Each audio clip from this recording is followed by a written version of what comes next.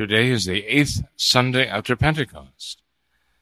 On this date also comes the feast of St. Dominic, great confessor of the faith and founder of the Dominican order, the order of friars preachers.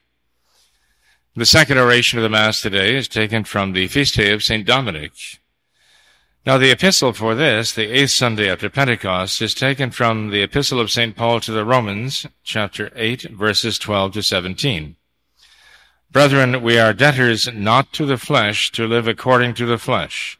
For if you live according to the flesh, you shall die. But if by the Spirit you mortify the deeds of the flesh, you shall live.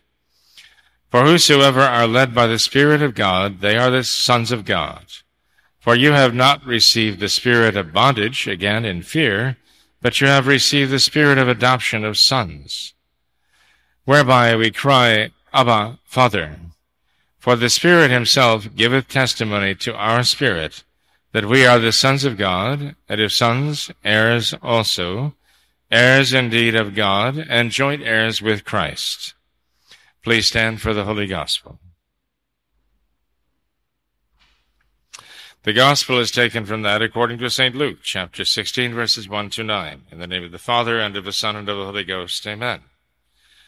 At that time Jesus spoke to his disciples this parable. There was a certain rich man who had a steward, and the same was accused unto him that he had wasted his goods. And he called him and said to him, How is it that I hear this of thee? Give an account of thy stewardship, for now thou canst be steward no longer.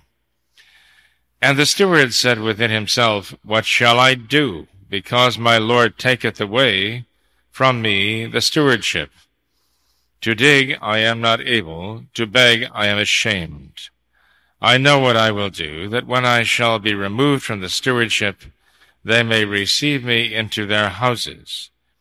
Therefore, calling together every one of his Lord's debtors, he said to the first, How much dost thou owe my Lord? But he said, 100 barrels of oil. And he said to him, Take thy bill, and sit down quickly, and write 50. Then he said to another, And how much dost thou owe? Who said, 100 quarters of wheat. He said to him, Take thy bill, and write 80. And the Lord commended the unjust steward, forasmuch as he had done wisely, for the children of this world are wiser in their generation than the children of the light. And I say to you, make unto you friends of the mammon of iniquity, that when you shall fail, they may receive you into everlasting dwellings. Thus far the words of today's Holy Gospel. Please be seated. And how much dost thou owe my Lord? In the name of the Father, and of the Son, and of the Holy Ghost. Amen. My dear faithful, that is a great question that we should ask ourselves every day of our lives, what we owe to Almighty God. In the epistle today, St. Paul makes the point that we are not debtors to this world. We are not indebted to this world. We do not have to thank the world for the things that we use in it. Quite the contrary. We must restore these things. We must return these things. The flesh will return to the earth and decay, corrupt, and become one with the earth again. There is no generosity toward us on the part of the material things of this world. Rather, God himself has given them to us to use for our benefit, for his glory, for our sanctification. And so, if we are in debt, we are in debt to Almighty God. And those who, because of their love for him, have done us good things, have shown charity to us. It is a matter of charity, that is love, that imposes upon us a real debt. It is that charity of God, that love of God, that has brought us into existence, that has created our souls. Each and every one of us created individually in a special act, as it were, of creation, a soul created to be ourselves, individually, personally, exclusively, forever. We owe God the gratitude for our very existence. And all the good things that are in creation, we owe to Him. We are not debtors to the flesh, but we are debtors to the God who made all things. St. Paul makes this point very, very strongly in the epistle today, because he wants us to understand that we are not to be servants, or, as it were, slaves of the material things of this world. But we can become that. We can make ourselves slaves of these things by sin. Rather, St. Paul tells us our servitude is really toward God, that those who have the Holy Ghost guiding them realize that they are not the children of this world, as it were. They are children of Almighty God, who has justified them from sin and sanctified them by grace. That sanctifying grace in the soul of each one of us here is what gives us a claim to an inheritance. By virtue of our Lord's sacrificial death for us on the cross, we now are considered by God to be children, His children, spiritually His children. He has actually brought us to life and given us a share, even here on earth, of His own life in sanctifying grace. And you know that if you are a child, and if you share in the life that is given to you, and you share in the life of those who gave it to you, as we share in the life of God by sanctifying grace, you have a right to an inheritance, if you are faithful. And that inheritance for us is nothing less than everlasting life. That's our inheritance. Every one of us here, baptized, and now in the state of grace, has that inheritance to claim. What a great boon that is. What a great reward that is. What a great prize that is. Why would one trade anything of this world? Why would one take anything of this world in exchange for that? Well, it is actually what God has in store for each one of us, an inheritance that comes to us through the sacrificial death of our Lord, who St. Paul says gave us that, as it were, through a will and testament of His death on the cross. He gained for us that inheritance. Now, the gospel reflects this. The gospel is brought together with this epistle today by the church because of that very idea of being a debtor, being indebted, and what we do with the debts. You see, in the gospel today, a wealthy man who owns a villa or a vineyard has a steward. Today, I guess we might consider someone like that to have the position of chief financial officer. It's a position of trust. And this man, the steward today, abused the trust of his master. In fact, he was denounced to him as wasting his goods. So somebody who is meant to be an overseer, exercise oversight over the wealth of another, has a responsibility to care about that wealth and to protect it. But this man did not do that. He was very careless about it, showed no respect for the man who hired him and no respect for the man's goods. And so he was denounced as having wasted them. And so the man called him in, the employer called him in and said to him, "What is this I hear of thee? You can no longer be the steward." Clearly, his trust had been violated. And then he told him, "Go and make an accounting because you have to leave the position." Now remember, this man had not yet been denounced to him as dishonest, but only as wasteful. But then the steward, realizing that he was losing his employment, thought, "What am I going to do?" He said, "I'm not physically strong enough to dig ditches, and I'm too proud to beg.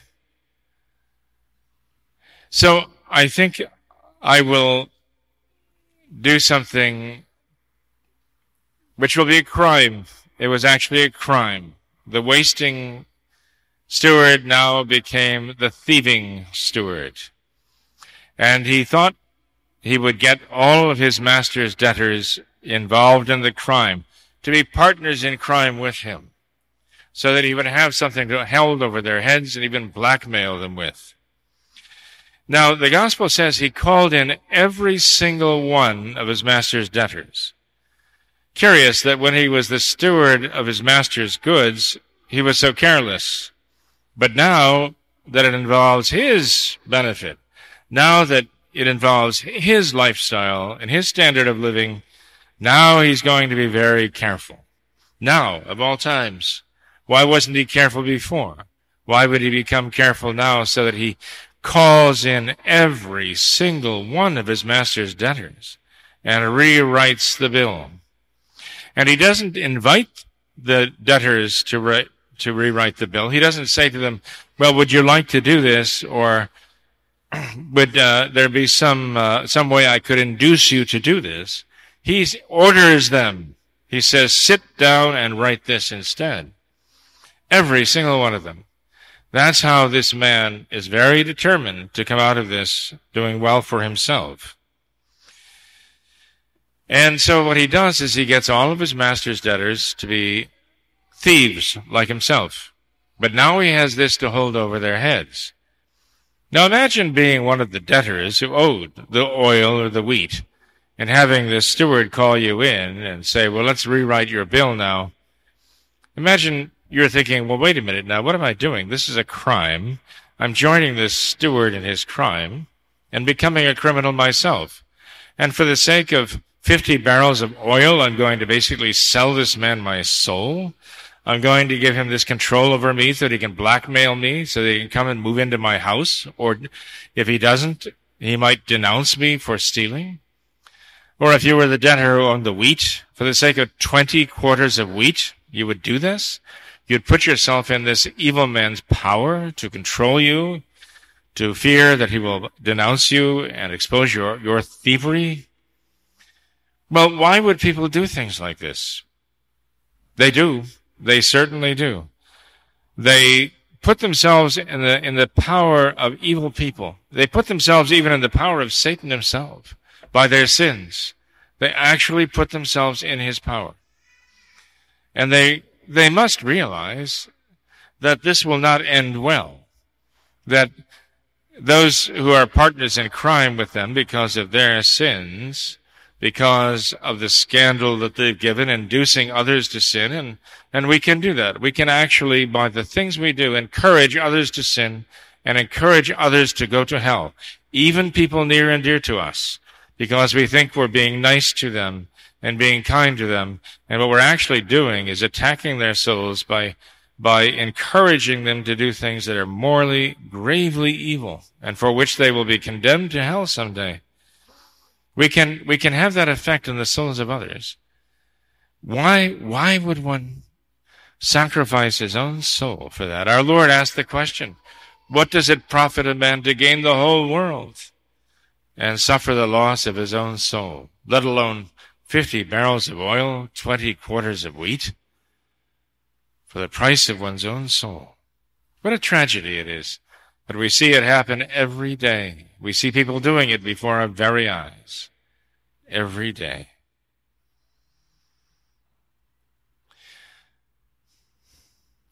Here's the great issue involved here in the gospel today. Our Lord actually rebukes you and me, because you and I see these things happening, but we don't really understand the significance of what's going on here. Our Lord is actually, in this gospel,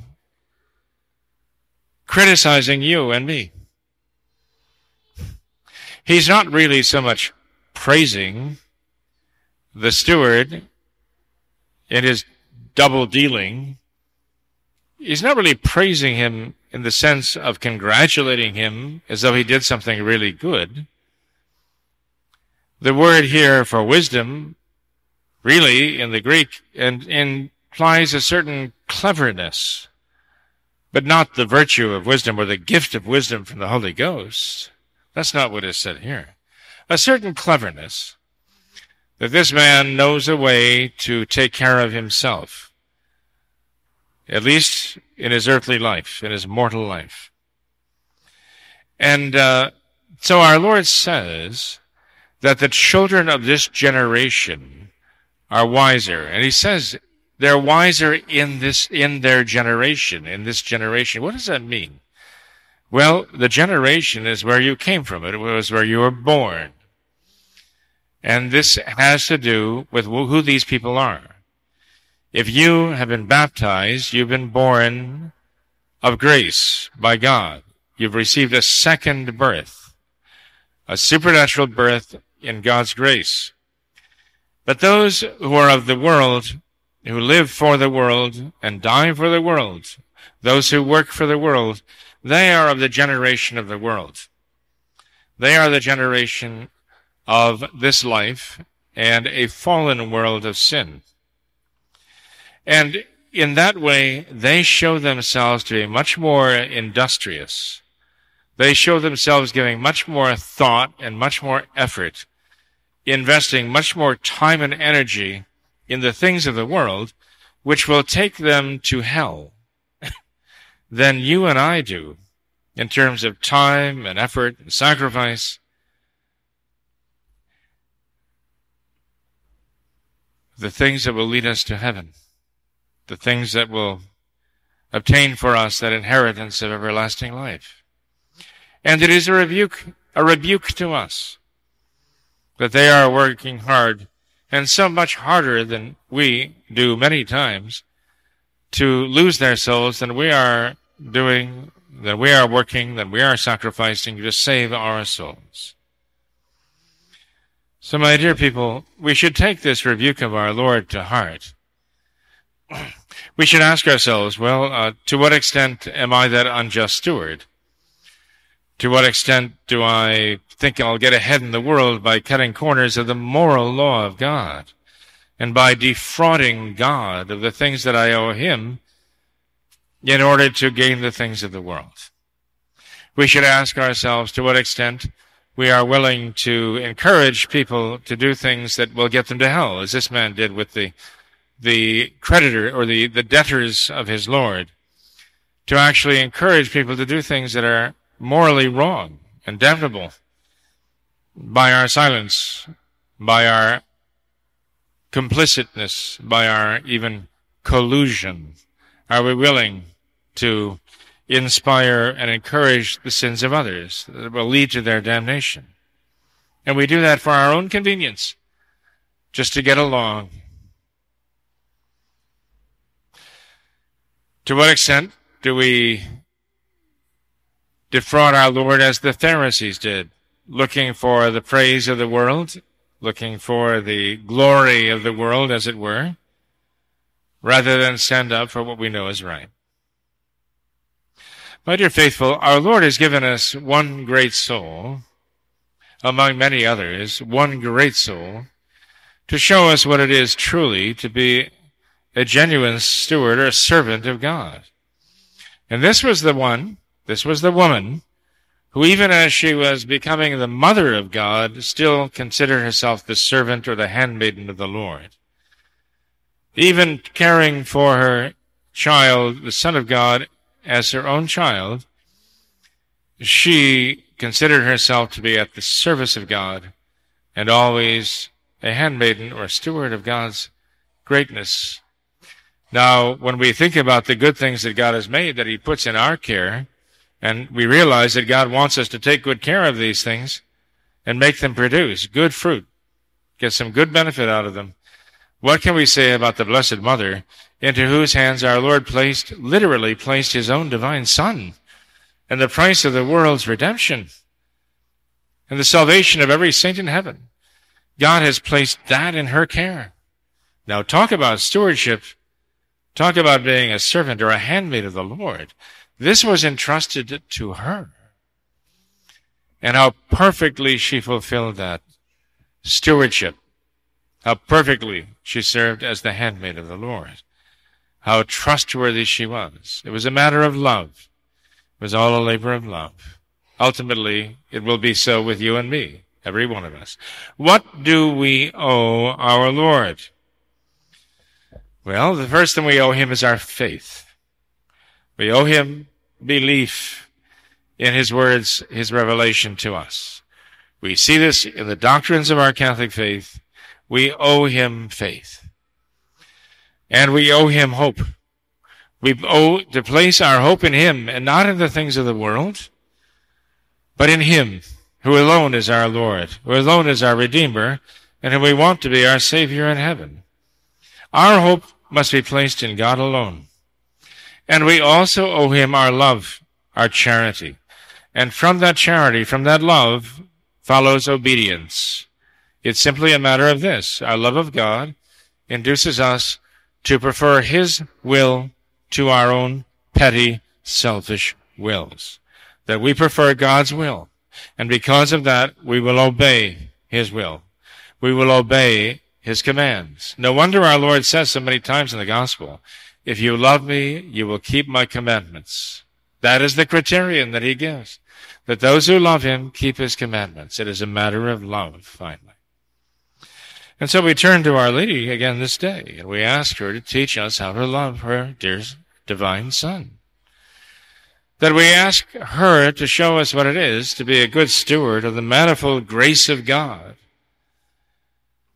That we be able to be faithful to him and not sell our souls for the things of the world, but rather to hold them very securely, to hold them for God,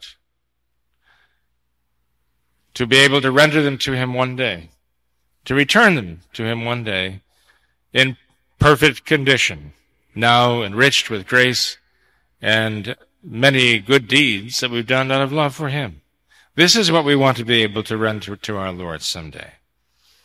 And what we receive is so unspeakably greater than anything we could possibly give to our Lord. Of all the things that he's given to us that we now must render to him in the end when he calls us, the reward that he has to give is greater than anything we could give him. The reward he has for us is an inheritance that he reserves for his own children, spiritually. His own children. And that reward is a share in his own divine life forever.